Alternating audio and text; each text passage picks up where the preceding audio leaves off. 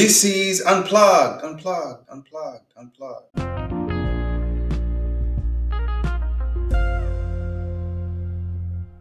Welcome to this episode of Unplugged. We have been on this journey to discern what to expect in 2023 and how to be better equipped for the journey ahead of us this year. And we are trying to discern and build this foundation, this approach that we want to use to equip ourselves for this journey in 2023 through scripture. That is, through the lens of the word of the living God, or through the lens of the living word of God. You know, the Bible says that the word of God is living. It's not dead, it's living.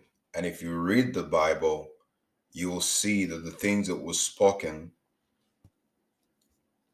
written 2,000 years ago, 3,000 years ago, just keep going back in time, they still have relevance. They are still alive today. It almost seems that these words are like wine. They age like fine wine. The better, the more the years go by, the better and more applicable these words become to us. So in Hebrews chapter 4, it talks about that the word of God is quick. That means the word of God is living. Hebrews chapter 4 verses 12, it says the word of God is living and powerful and sharper than any two-edged sword, piercing even to the dividing asunder of soul and spirit and of the joints and marrow, and is a discerner of the thoughts and intents of the heart. Meaning the word of God has the power and the capacity to divide soul and spirit. Soul and spirit. Soul and spirit are so similar. The resemblance is pretty, there's a very tight resemblance. That's why some people believe, so they're so close that some people don't even believe that human beings have a spirit. They think that we have a soul. But we're three parts. We have a spirit, we have a soul, and we live in a body. So it says the word of God can be used to discern between soul and spirit. It says between joints and marrow. And you can use the word of God to discern thoughts and intents of the heart. Wow. So you can use it to discern between what you're thinking up here in your mind and what you're believing down here in your heart. Now, it also says, I like to read around scripture. By the way, this is just the intro. As I always like to say, it's very interesting that I come on air and I have set my GPS coordinates, and more times than not, I get interrupted by the Holy Ghost. That is the Holy Spirit. So when I'm reading scripture for context, it's always good to read around the neighborhood. So in verse 13, it says, neither is there any creature that is not manifest in his sight, but all things are naked and opened unto the eyes of him with whom we have to do.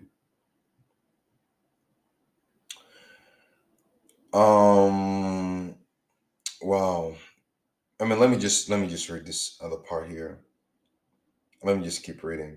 It says, seeing then that we have a great high priest, it's talking about Jesus Christ, our high priest, it says that he's passed into the heavens, Jesus, the Son of God, let us hold fast our profession or our confession.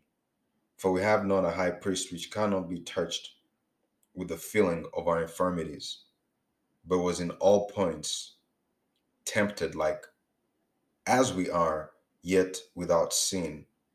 Let us therefore come boldly unto the throne of grace, that we may obtain mercy and find grace to help in the time of need.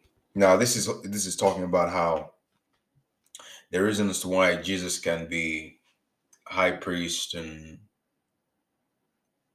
also judge is because just like us, he was a son of God, came down as a son of man, and grew up as a son of man. And so he was tested in all points. Everything you're being tested with in life right now, everything that will test you in 2023, Jesus has gone through that. He has that experience. It says, "For we have not a high priest which cannot be touched with the feeling of our infirmities, but was in all points tempted like as we are, yet without sin." Because of that, he's made allowance that you can therefore come boldly unto the throne of grace, the throne of God, that you will obtain mercy and find grace to help you in the time of your need. That is just a word of admonition as I got interrupted. I don't know who that was for, but so, anyways, let me try to get on track here because we've got a beautiful destination we're heading to today. So again, we're trying to discern what should be our approach, what should we expect in 2023. You know, all of us, it's our first time coming into 2023. So you do not know what's coming, but you can predict based on the trends of the times. I say that right now, the scripture talks about the sons of Issachar who knew how to discern the times and to know what Israel ought to do. So right now, in this day and age, the person who's mindful of three calendars has is basically going to be living on a sure foundation, knowing what is heaven's agenda, what is where is your life's agenda, and what is earth's agenda, the timeline of the earth, the events that are happening in the earth can help you timestamp where heaven's agenda is right now, because heaven doesn't say like in 2023 this will happen. Heaven will tell you that in a certain period of time, in the last days or the beginning of time. So it uses that, but then it tells you when this is happening, this is how you can know where you are on this timeline. And so you use the events of the earth to timestamp and know, okay, based on heaven's agenda and timeline, this is where we're at. Now, it's very interesting that the other day I saw that the scientists who have what is called the doomsday clock, they set it to eight seconds to midnight. Midnight is what they call, catastrophe, doomsday, or whatever, or if you want to call it Armageddon, whatever. So, based on the 12 o'clock, based on the events happening in the world, they either can set the clock at 2 minutes or whatever. But right now, according to them, the doomsday clock has been set 8 seconds to midnight. Yeah, 8 seconds. 8 seconds or 8 minutes? No, it's 8 seconds. Anyways, so today I want us to touch on another tool of guidance that you need to activate this year. And this is on the kind of mindset that you need to have. Your mindset needs to shift this year, and how? So I'm going to address Christians. Now, I do know sometimes I run into people who are not Christians, who are non-believers, and they might ask and want some talking to certain people. Um, the podcast might come up, and so I will address both Christians and non-Christians because there's some parallels here. But the kind of mindset that you need to have, your mindset needs to change. What kind of mindset should you have for 2023? Because it starts with the mind. The battle is won in the mind. We've all heard this so many times. The battle is won in the mind.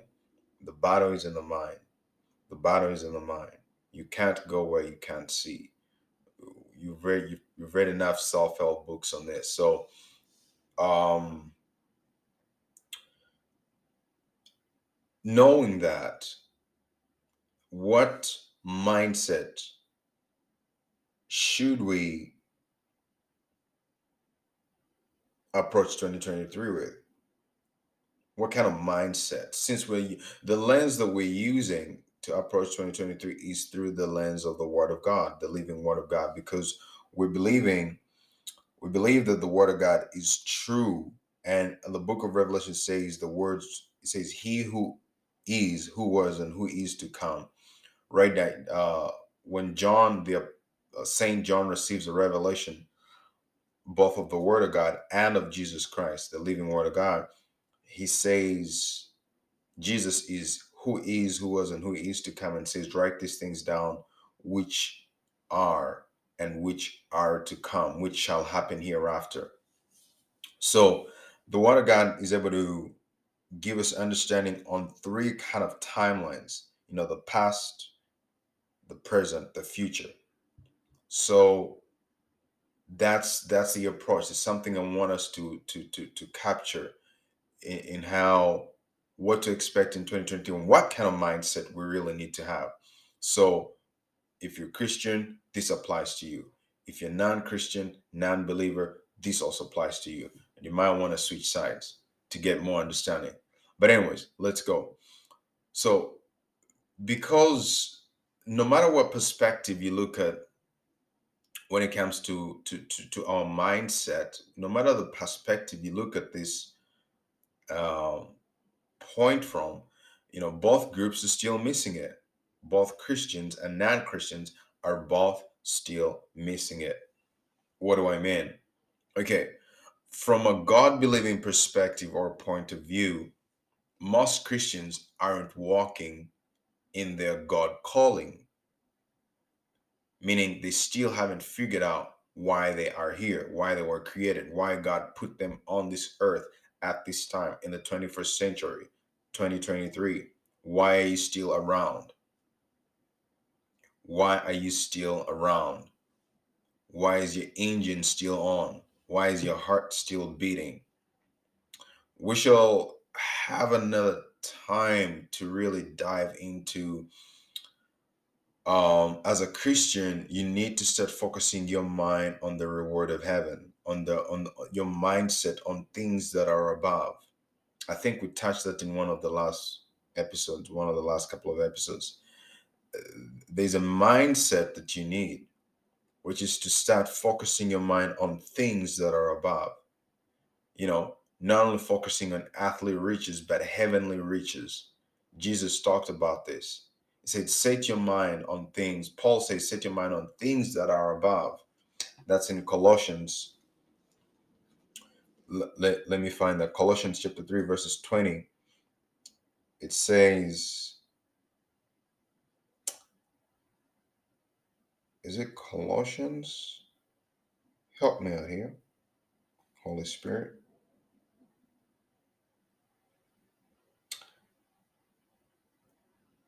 Colossians chapter 3, verses 2 says, if you then be risen with Christ, seek those things which are above, where Christ sits on the right hand of God.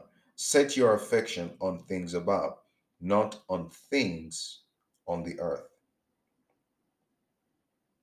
Okay, so that's a call to action. And then Jesus also said, don't store for yourself riches on the earth, where moth and rust do corrupt, and thieves can come in and steal. But set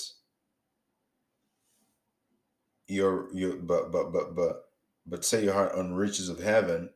Store for yourself riches in heaven, where there's no moth where there's no rest and thieves can't come in and steal those things. So, from a God believing perspective or point of view, most Christians aren't walking in their God calling, meaning they still haven't figured out why they were created and why God put them on this earth. They're still buying time. We keep kicking this can down the road, you know, because we keep thinking, I need to first get out of this mess. I need to first get out of this financial mess. I need to first, you know, figure out the issue of my mortgage, figure out my marriage partner, figure out this business.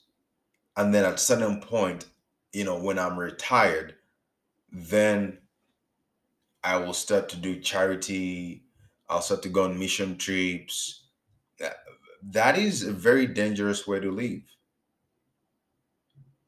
because you might be giving your strength, the strength of your youth,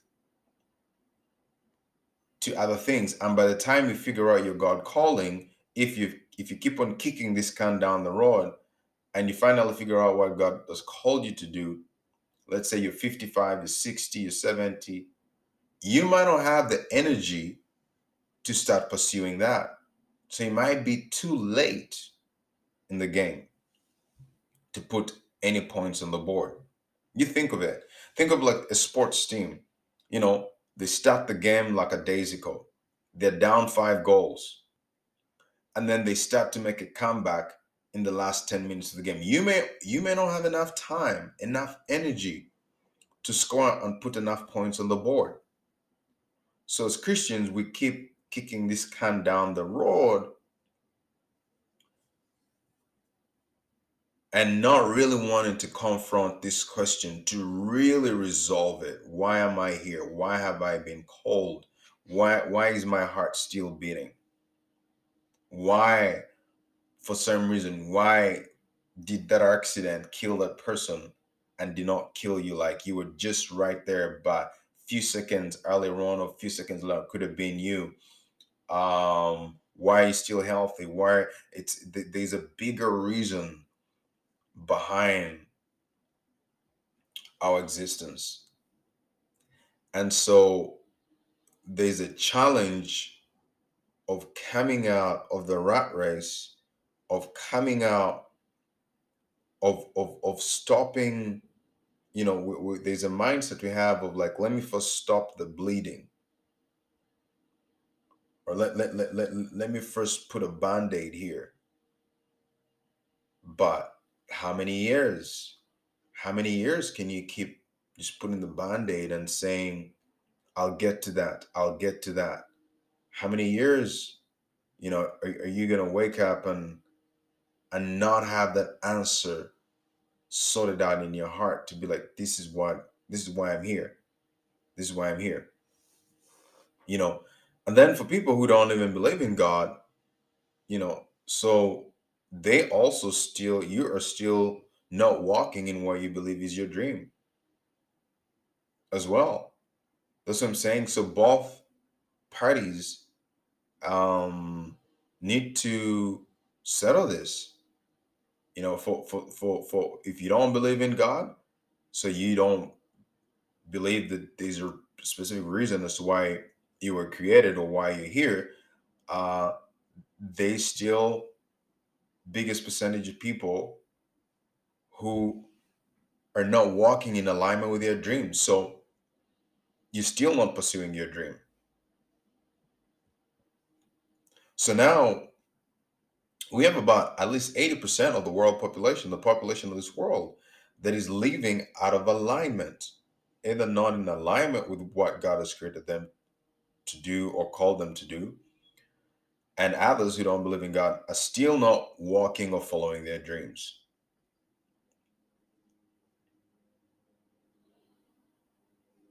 So you can see why the world has so many problems.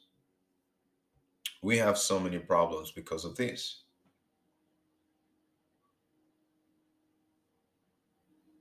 We have people who are supposed to be teachers that aren't teachers. We have people who could be more passionate doctors that aren't pursuing being doctors anymore. We have people who should be handyman or craftsmen or whatever, but they aren't doing this because perhaps everyone thinks they should be in tech. You see, that's the problem. What you think, being persuaded to pursue a career because it's the selling thing will not be satisfying when your time is up here, whether you believe in God or not. In those moments, in those last moments when where all the 80 years of your life, 90, however old you'll be by the time you take your last breath, it will come down to, do I believe I I'm satisfied with what I'm leaving behind, with the canvas of my life? Am I satisfied? Am I truly satisfied? This is a question that confronts everybody, those who believe in God and those who don't.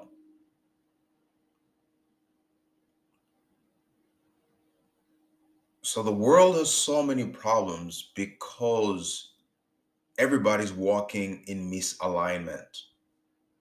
So my challenge, what I want to challenge you is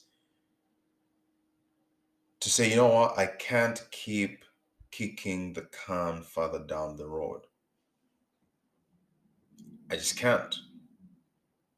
I need to deal with this.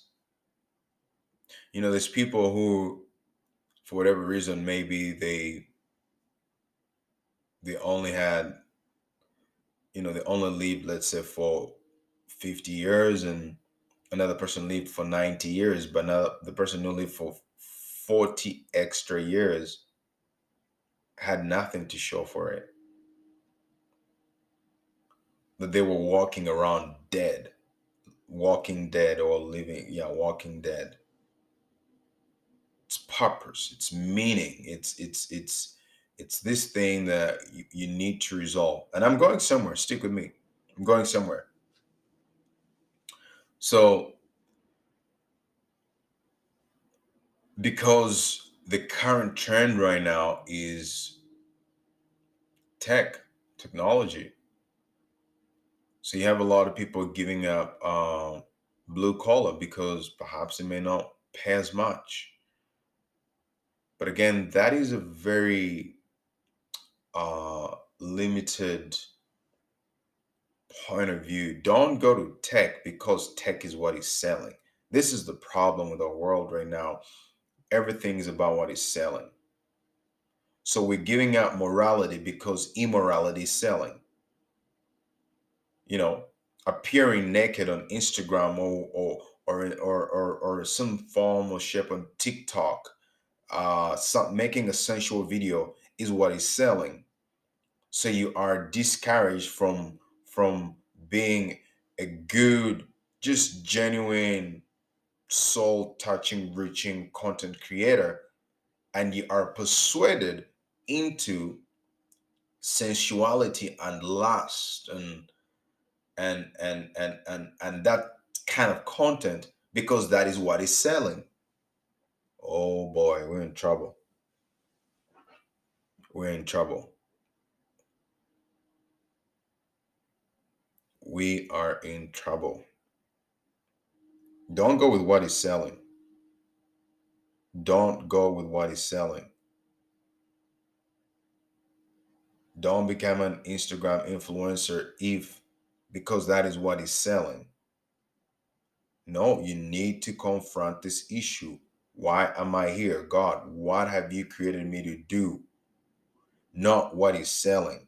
What is selling won't be what gives you comfort when you close your eyes on that day. You take your last breath in this world. It will be either a satisfaction or a disappointment that you didn't do what you really wanted to do.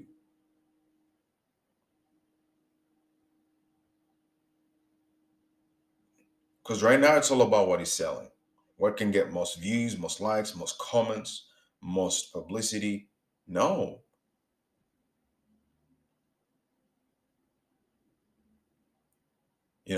So we have people with a genuine interest for the public, people that want to be policymakers, that could make good, faithful politicians that wouldn't want, that now don't even want to touch politics with a 10-foot pole because it's a game of manipulation. So if you're in politics and you're faithful and truthful, it's not a place for you right now. Has to be about how can you manipulate the people? How can you manipulate the game? How can you cut corners for big, the 1% or the big corp, the corporations, Wall Street, and this. If you come in with a genuine agenda, um, good luck. It's happening in the business world. Company founders and entrepreneurs who could repair the economy, but aren't given a chance by angel investors and venture capitalists because capital has become a game of speculation. If your company pitch deck or business proposal isn't projecting $1 billion in revenue, you are at the bottom rung of interest from investors. Everyone wants to be the one with a company in their portfolio that is saying, yeah, I have a unicorn. I have a unicorn. This company is valued at $1 billion. Unicorn. Valued, not even bringing in those revenues, but just valued. So the foundations are really not good right now. I'm going somewhere. But we forget that blue collar was the backbone of white collar. Blue collar was the backbone of our what has become our white collar society. It was. It was. The American dream, which you can extrapolate to your country, but we like to all, for context, for easy illustration, the American dream, you know, was built by blue collar. Man, it was built by people who worked hard, man. People who rolled up their sleeves and wanted to work. People who followed their passion. People who didn't go for the easiest, for the quickest buck. It was about solving people's problems, solving people's transportation problems. Man, before we had electric trains, when we can go back to the steam engines, man. Then we had coal. You know, this was what built the American dream. It was blue collar. Now, I'm not saying that we shouldn't appreciate white collar, but I'm saying I'm going somewhere. Stick with me. I'm going somewhere. We're going on a journey, baby. We're going on a journey. Stick with me. Stick with me. We're going somewhere. Um, Hopefully we'll have enough time. But we're going somewhere. So if the American dream, if everybody went for what was sexy, we would not have all the industries we have today. The point is that back those days, um, you had a lot of people who were passionate about every area, of every sector of life. Real organic farming, non-GMOs, real organic, farming, not trying to make, like farming was not just about how first can you pump them out. It was all about, you know the care, the nurture of farming. The heart was in it. People did things because they were passionate about it. You talk about the grain fields, man. You talk about vineyards, talk about fruit. We had good quality products, man, built to last. Oh, I'm telling you. This was the American dream. It was built on blue collar. It was built on people rolling up their sleeves, you know, and defending, what they believed in. People think that you can have peace without war. It's impossible. The peace that we enjoy today, someone had to fight for it. Someone had to fight for it. Even the fruit, the luxury that I walk in as a Christian in my faith, meaning the the promise of heaven, of eternal life, of spending eternity in heaven, of walking in the peace of the Lord Jesus Christ. He had to fight for it. So even the serendipity, the the the the lure of Christianity, the lure of this faith, the all the good things that you appreciate about it, that when we get to heaven there'll be no death, there'll be no sickness, there'll be no pain, there'll be no crying. All of this, someone had to fight for it. And he didn't just do what was sexy, he rolled up his sleeves. So we need for people to get back in alignment.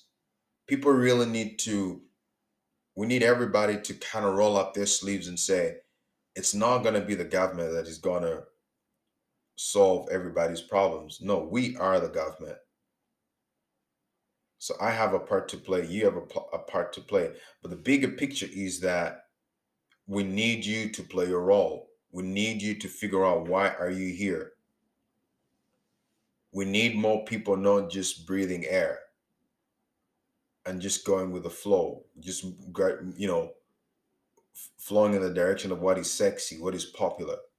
No, we need people to roll up their sleeves, man.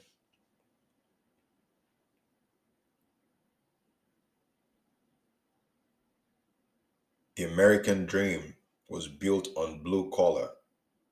Never forget that. So before you can build big, you have to start small. Again, I'm going somewhere. Stick with me, I'm going somewhere. Before you can build big, you have to start small. The way our economies are going to are the only way they can be fixed is not from the top down approach that governments are proposing.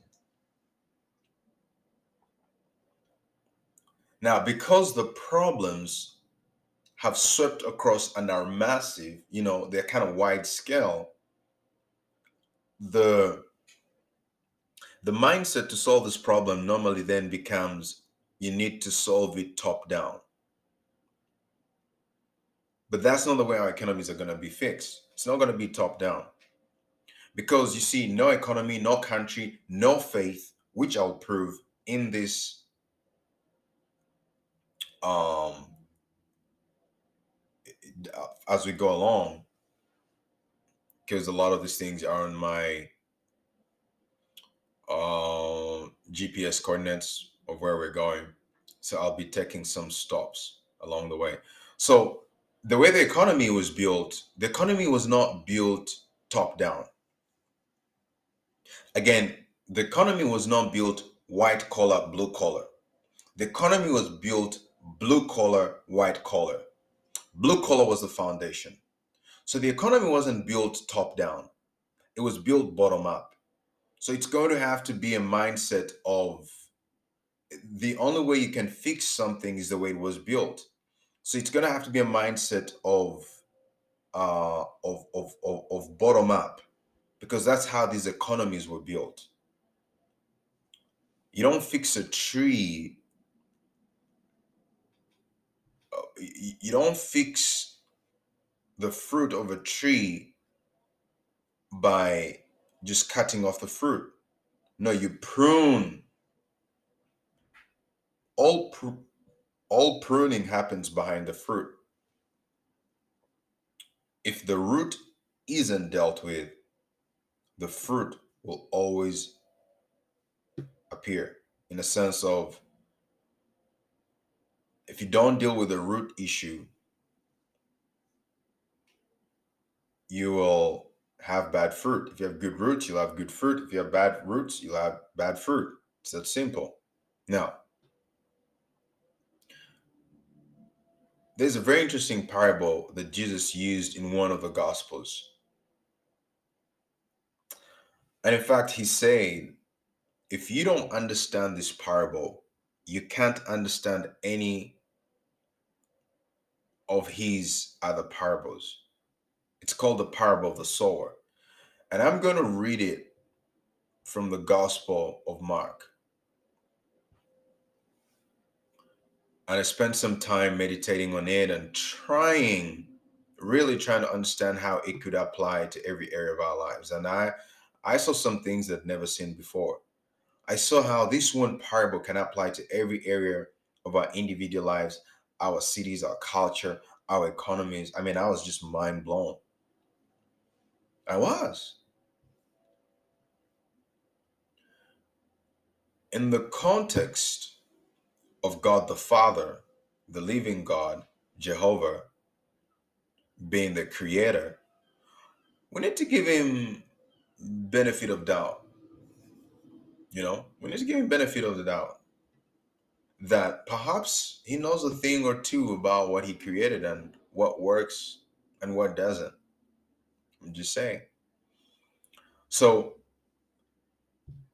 the more that I look at how Jesus thought or how he communicated his thoughts, his teachings are so profound that I'm yet to find a place where, even when he just answered you like in a one-liner, just shot straight back at you, I'm yet to find a place where he didn't leave you wondering and challenging your reasoning. Like, he was always about trying to, Jesus will change your perspective and make you see things from like a root point of view, from a point of view of trying to understand the bigger picture, the why.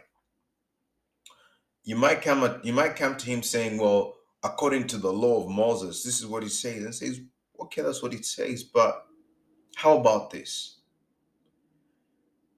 And you'll see that for you, you're taking the law of Moses and you're missing that you could still be applying the law of Moses, but you could still be missing the reasoning, the purpose of why that law was even put in place. So let's talk about the parable of the sower. And you'll see that some of the principles that he talks about should be our mindset for 2023. The principles, the foundations, the point of view of the parable of the sower, man, it's so profound. It's something that I believe you can take across the board. Now, before we dive into that, perhaps just to as we segue into the parable of the sower, now let me again just touch, just expound on this whole concept of top down versus bottom up. Isn't it interesting that even God, the creator and the father of us who believe in him, the when he wanted to introduce us to himself, he didn't do it like top down. He didn't use that approach. In fact, when God the creator and father was introducing himself to humanity, he did it bottom up.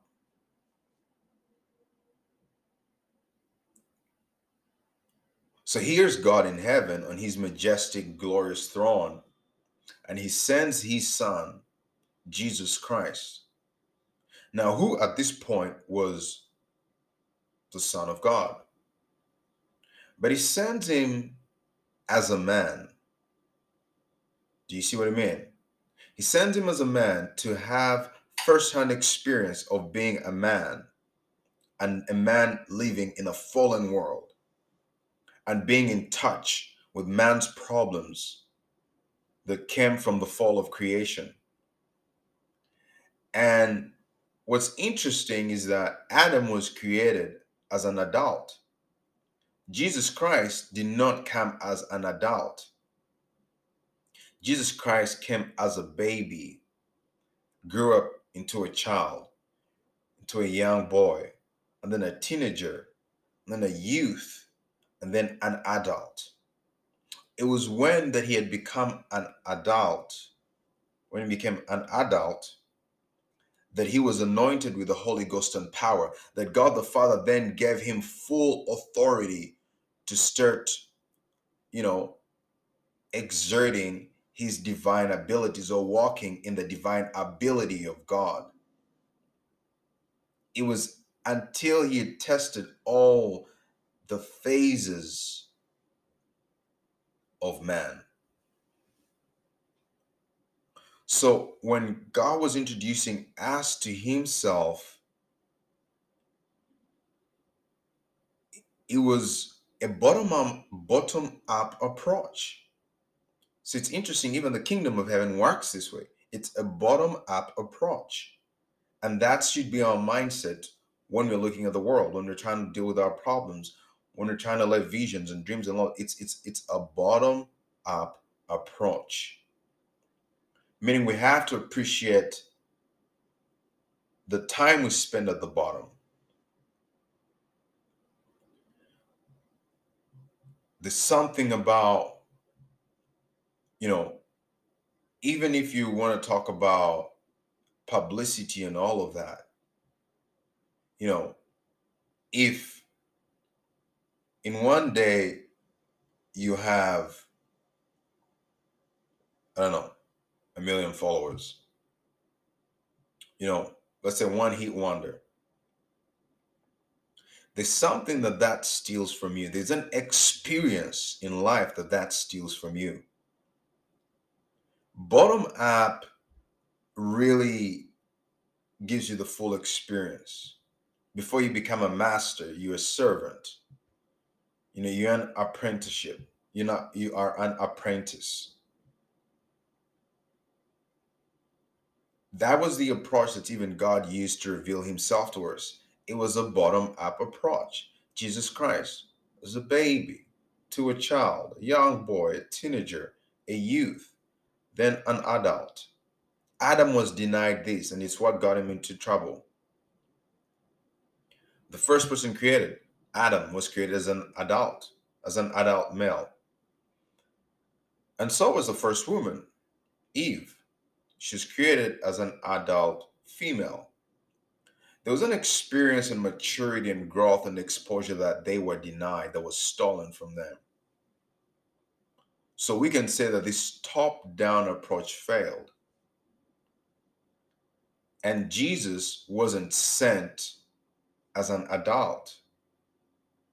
He was sent as a baby and then grew, had this first-hand experience of what it means to be a man in a fallen world.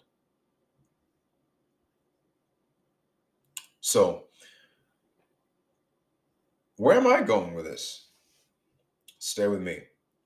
By the time we start diving into the parable of the sower, you will see it. I want you to be able to apply this parable to as many areas of your life as possibly as you can, and use it as a mindset. Use this parable to tune your mindset for 2023. You can use it for business, for marriage, for friendship, relationship, economies, policy. So let us dive into this parable and see how the Holy Spirit leads us. So I'm going to be reading from the Gospel of Mark, chapter 4, the parable of the sower. This is it, guys. This is the parable that unlocks all mysteries of the kingdom of heaven. It helps you to understand how heaven operates, how the world operates, how to look at the world, how to approach life. So, the parable of the sower. Now, you've had a lot of things about it, but I'll be trying to shine light on different applications in our lives so that you can see, so you can know how to apply it. But I'll first read it out, and then I'll pick two key pillars that I see in it, and then I'll try to just now start to use different examples of our lives and things we deal with daily. Okay? Off we go. Mark chapter 4. This is Jesus speaking. And again, he began to teach by the sea, and a great multitude was gathered to him, so that he got into a boat and sat in it on the sea. And the whole multitude was on the land facing the sea. Then he taught them many things by parables, and said to them in his teaching, Listen,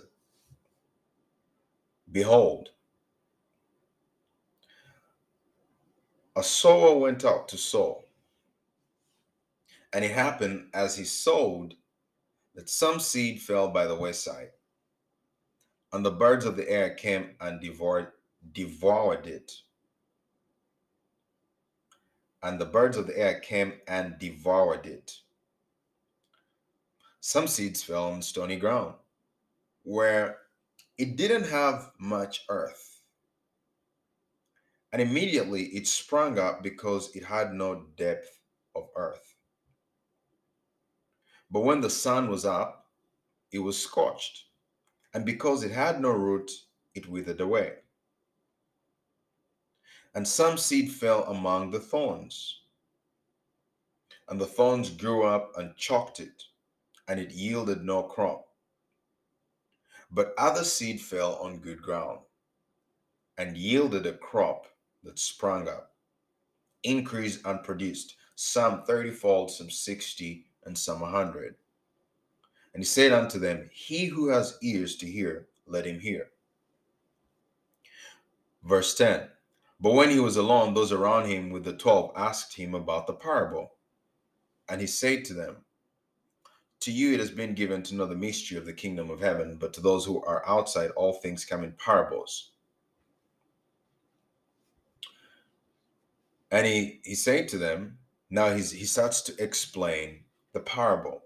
I'm going to read all of it, and then we shall start diving and dissecting it. It says, and he said to them, Do you not understand this parable? Do you not understand this parable? How then will you understand all the parables? Then he says, The sower sows the word. And these are the ones by the wayside where the word is sown. When they hear, Satan comes immediately and takes away the word that was sown in their hearts. These likewise are the ones sown on stony ground, who when they hear the word, immediately they receive it with gladness. And they have no root in themselves, and so endure only for a time. Afterward, when tribulation or persecution arises for the word's sake, immediately they stumble. Then he goes to category number 3, verse 18. Now, these are the ones sown among thorns. They are the ones who hear the word, and the cares of this world, the deceitfulness of riches, and the desires of other things entering in, choke the word, and it becomes unfruitful. But these are the ones sown on good ground. Those who hear the word, they accept it and bear fruit. Some 30, some 60, some 100. Now, when I read that,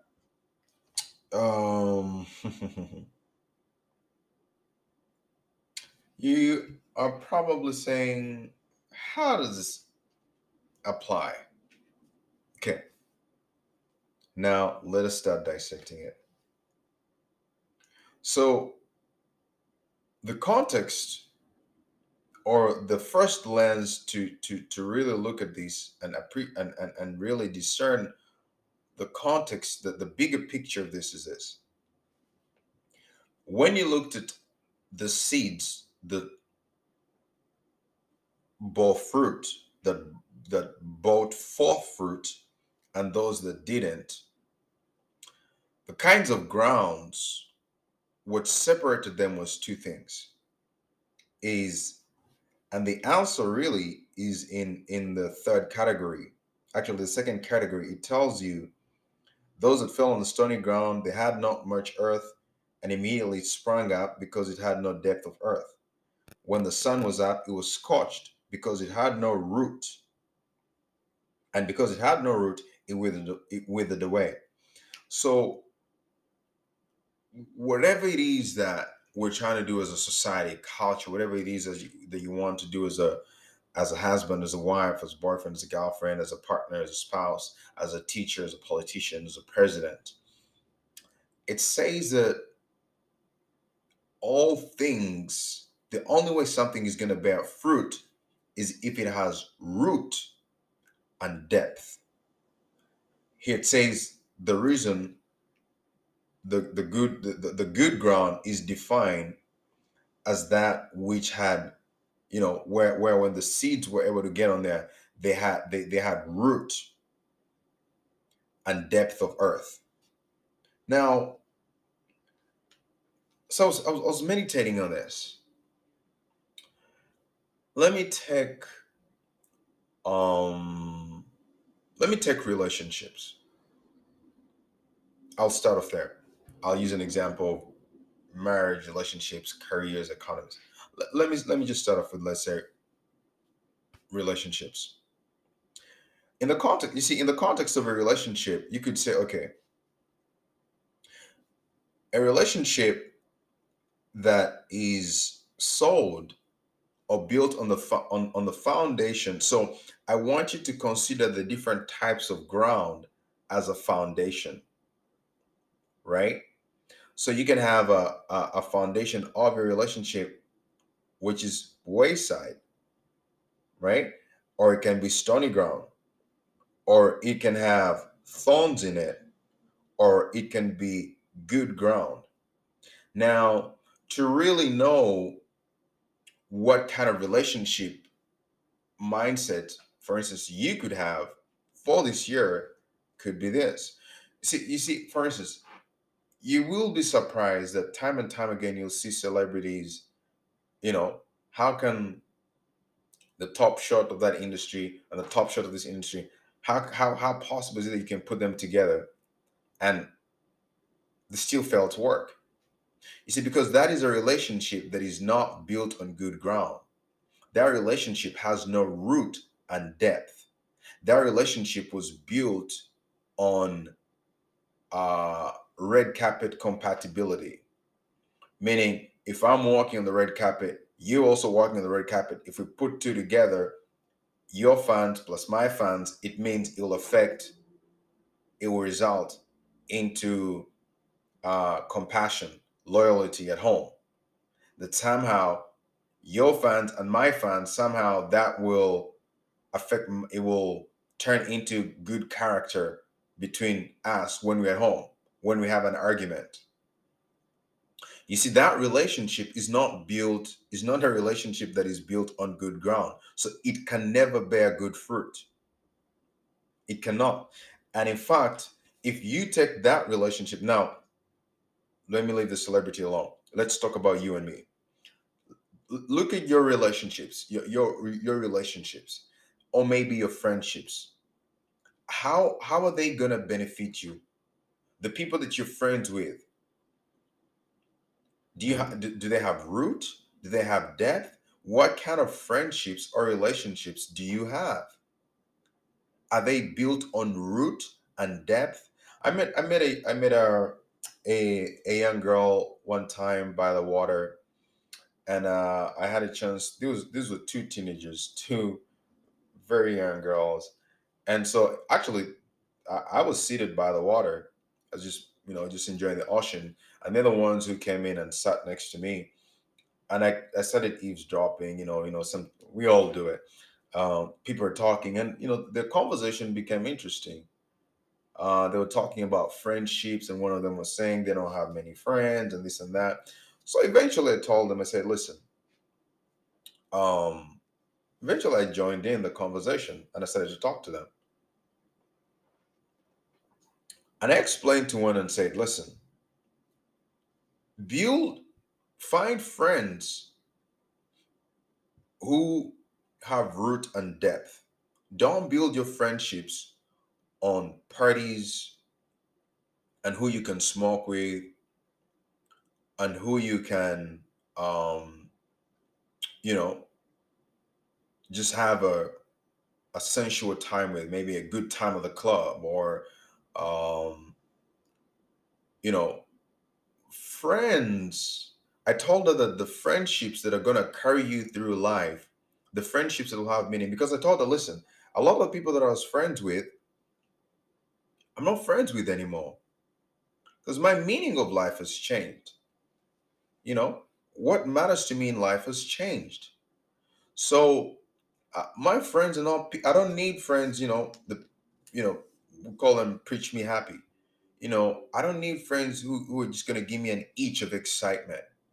Because when life gets real, you need someone in the trenches with you. So if you built a friendship and it sprung up, and that friendship was a friendship built on stony ground where it did not have much earth, and immediately it springs up because of excitement, because y'all can have a good time on Saturday, go to the club, maybe smoke, get high, do whatever. Um, that's a friendship that has no real depth of earth, because a testing of that friendship will come. And when Jesus is explaining why these different seeds that were sown in different grounds, the different atmospheres where these relationships were built, why they could not bear any fruit, he starts to show you. He says, okay, let's look at the ones, a friendship on stony ground. It says this friendship immediately sprung up, but it was because it had no depth of earth. But the problem is that when the sun was up, it was scorched. And because it had no root, it withered away. So if you look at how some of the things that Jesus talks about that caused this relationship not to bear fruit in your life, is because it says, and these have no root in themselves, and so endure but for a time. Afterward, when affliction or persecution arises for the word's sake, immediately they are offended. So when you go through affliction in your life, when you go through persecution, you will see that these people will not stick around, because perhaps the persecution and affliction affects taints the picture of, popularity.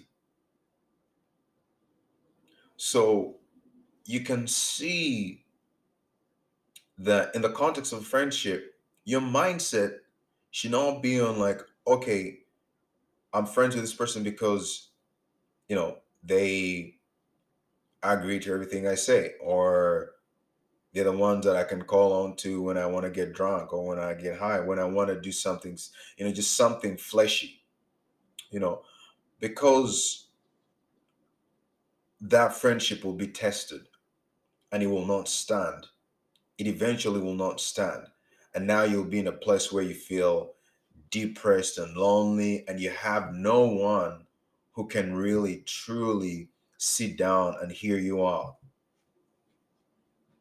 That's a problem when you build a friendship with no root and depth.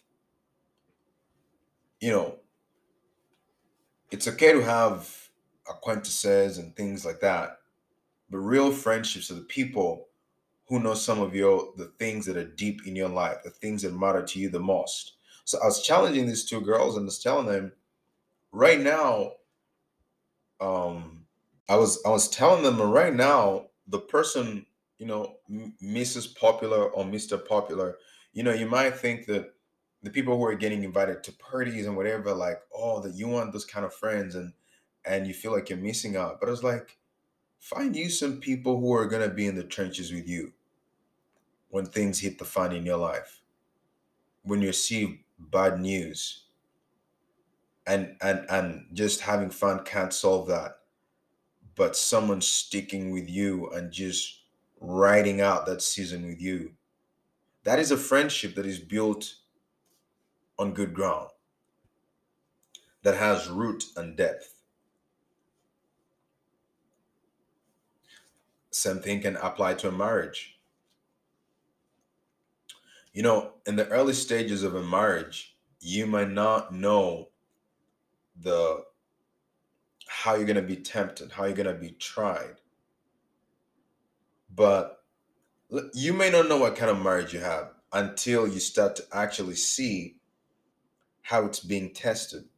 Because let's say you built a marriage, that is built on the ground, and then it says, let's say it says, when affliction or persecution arises, you know,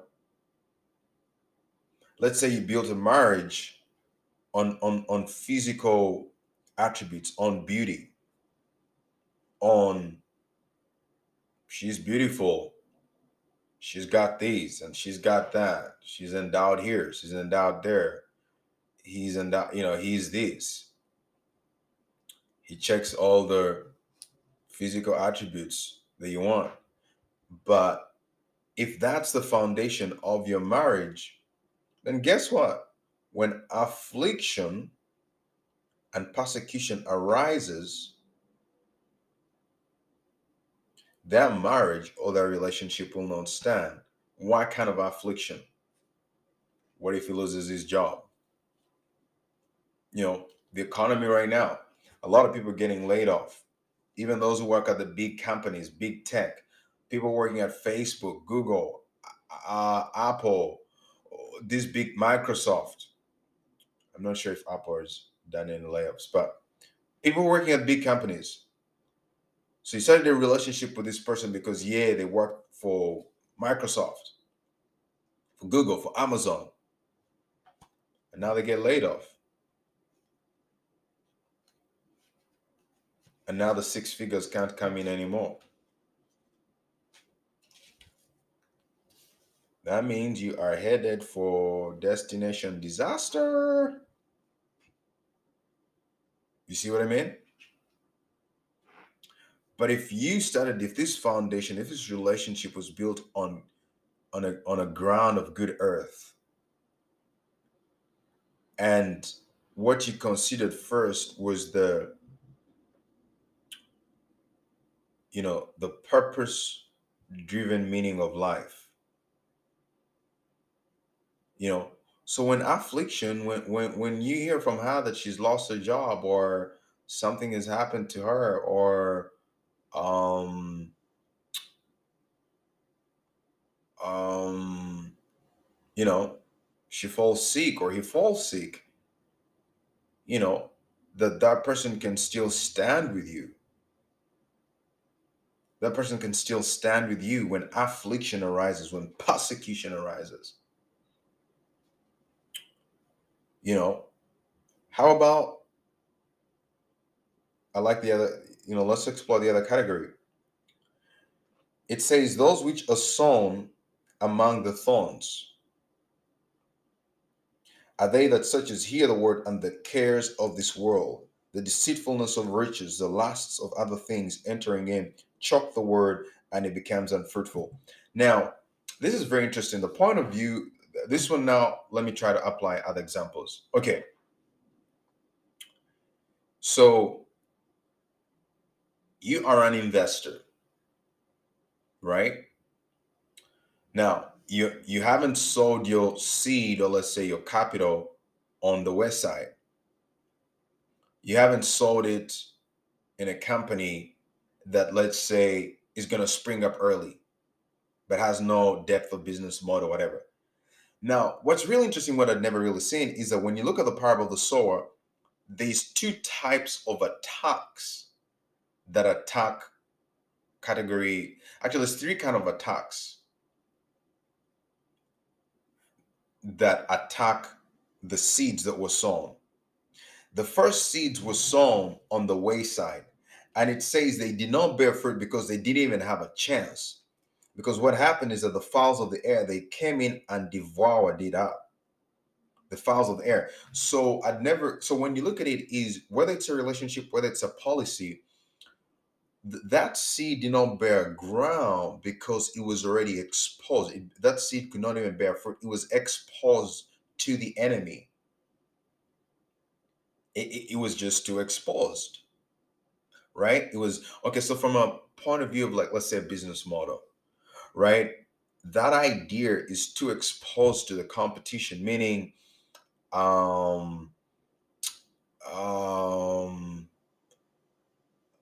it's, the competition, like, it's easily seen, like it's not, meaning that everybody can see that that's the, that's the path to do, like that's the thing to do. If you actually study innovation, you'll see that the innovation that ends up becoming the lay of the land were things when they were first innovated looked crazy, and no one had really thought. He said no one had really thought about it. Perhaps someone had thought about it, but no one had really implemented it. So its exposure to competition or to other eyes, there's an attack which I'm calling visibility. Because there was already visibility with competition with the enemy, with the fowls of the air, that seed had no chance. That's like a relationship which, from the moment you two just get to know each other, you're already posting each other on social media. You have not built enough root or depth. You know what I mean? Uh, there's already direct line of sight between that seed and the enemy. It's easy to attack. Now, that attack was like direct sight, because the reason the birds of the air could get, they saw it, they could see it. Now, there was another attack. Another attack also comes from the outside, which is the attack of the sun. It says the ones which were sown on the stony ground, when it says they grew up, they had not much earth, they sprung up. Uh, they immediately sprung up because they had no depth of earth. Now it says that the sun, when the sun was up, it scorched, and it was scorched, and because it had no root, it withered away. This is an attack from the outside. If you see what I mean, this is opposition from the outside, from the external. So we've seen two types of attacks externally.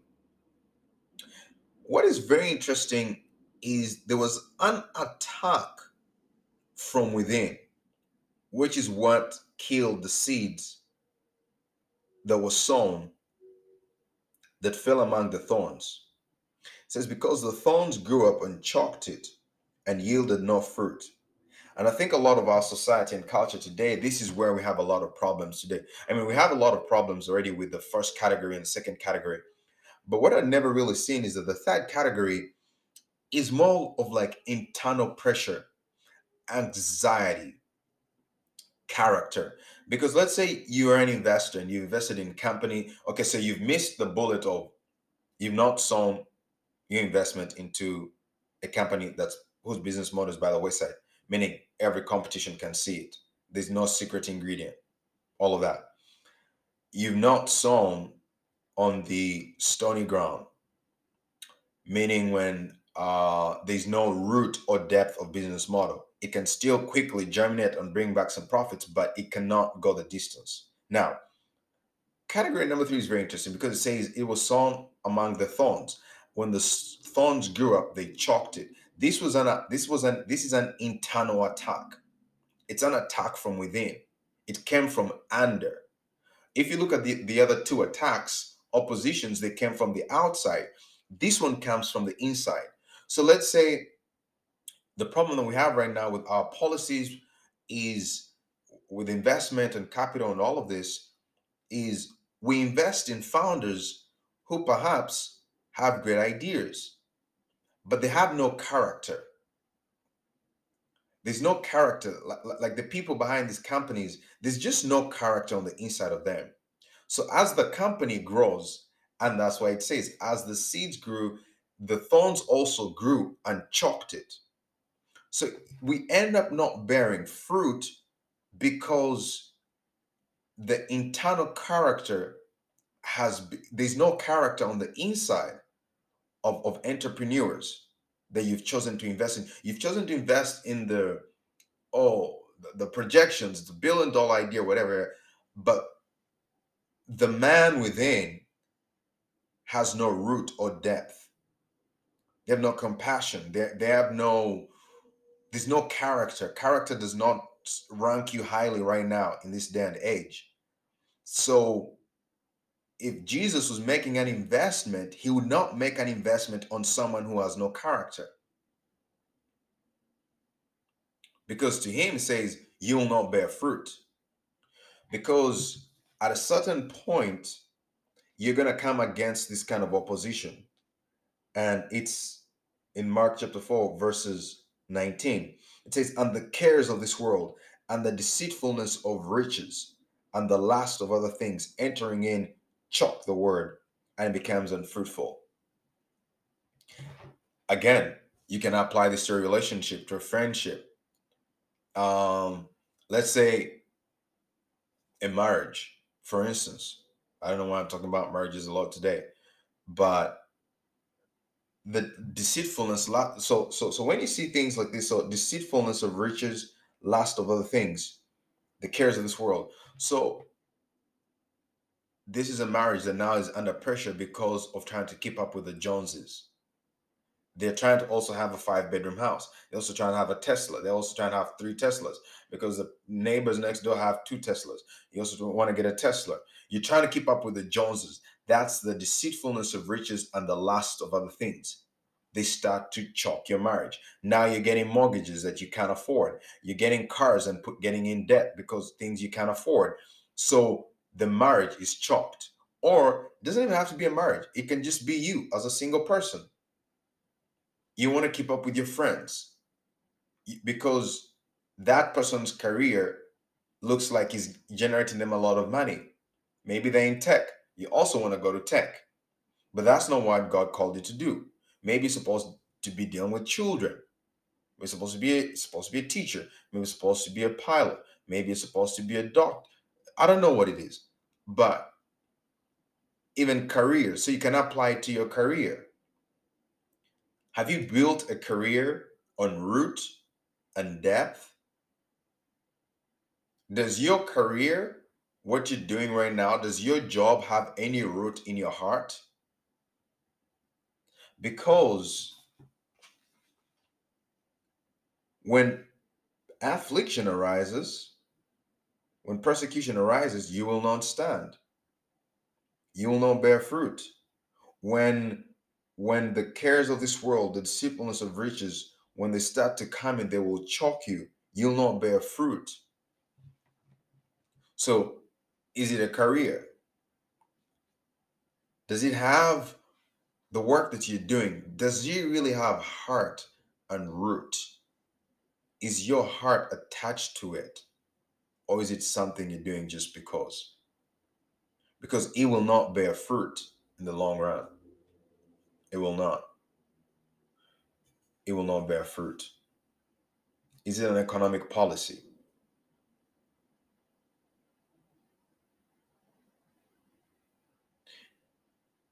Does this economic policy come down to the lowest levels of society, to the lowest ranking people, and take care of them? Or does it only benefit people who are generating $250,000 of income?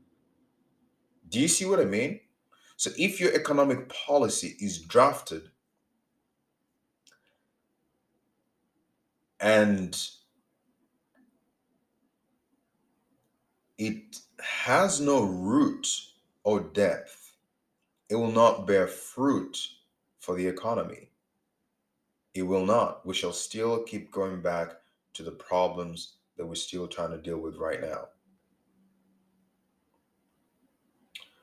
So there has to be a mindset shift for you right now. Your mindset shift then becomes whatever I am doing, the question becomes, is this rooted in good ground? What are the thorns? Um, what are the thorns? Are there any thorns? Or is this a shallow business model? Is this a shallow relationship? Is this an economic policy that you just want to deal with it 2 years of your last term of presidency? Like perhaps it can, is this economic policy only going to, like crank up the numbers on Wall Street, but not solve joblessness, not help people who are the bottom, not help people who are in middle class? Is it an economic policy that's just quickly going to boost the numbers, boost the rankings? This mindset shift is huge. When you start to look at things that are from this perspective, that man, does this have root? Does this have earth? There's so many other examples that I perhaps we'll get into. Like we could you know every context, we could literally apply this to every context. The economy, we could put those policies, we could bring them on air, and I want to sit down with these people. I want to ask them, this is your economic policy, these are the problems. Does this policy show me, does it come to the root? Is it rooted? Is it something? What is the timeline of fruit? Like, we're trying to bear fruit. Like, it's not just to boost up your rankings, your approval numbers. You could apply this mindset, and you could be able to be like, no, no, no, that's not a politician I'm gonna get behind. That is not a relationship I'm gonna get into. uh that is not uh um someone I'm going to do business with. Even as an entrepreneur and a founder, you can say, that is not a business model I'm going to pursue. Because right now, you might be looking at a quick, bring in, easy to bring in back business model. But then you look at the business model and say, this business model is exposed to the fowls of the air, to the competition. Anyone can start up a business the next day, look at what I've done, and do the same thing, and the margins will be gone in 1 year, in 2 years. And then what?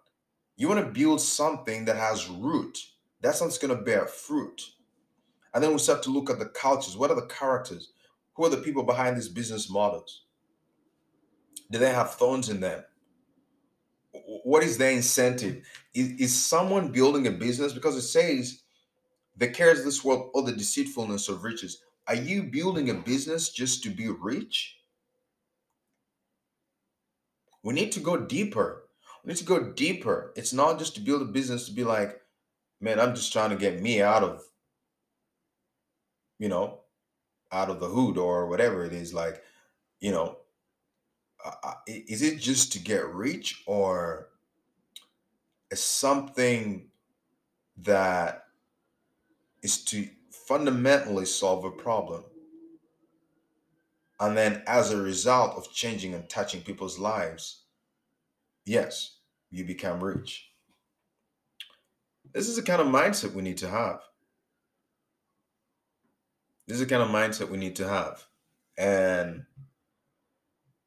we'll see. We'll see how I'll I'll I'll touch base with the Lord. I'll touch base with the Holy Spirit. And if the Lord wants me to continue on this subject, really, for us to really now start talking about this parable of the sower, and like different things that you should consider, different areas and avenues of life, then, but yeah, there are fundamental principles in this parable that can drastically change your 2023, how you approach it, the kind of mindset shift that you need, you know, just across every area of life. So, once again, this was Unplugged. We hope this episode blessed your heart. Your host for today was Calvin Cavanda. Thanks for listening and see you on the next episode. Selah.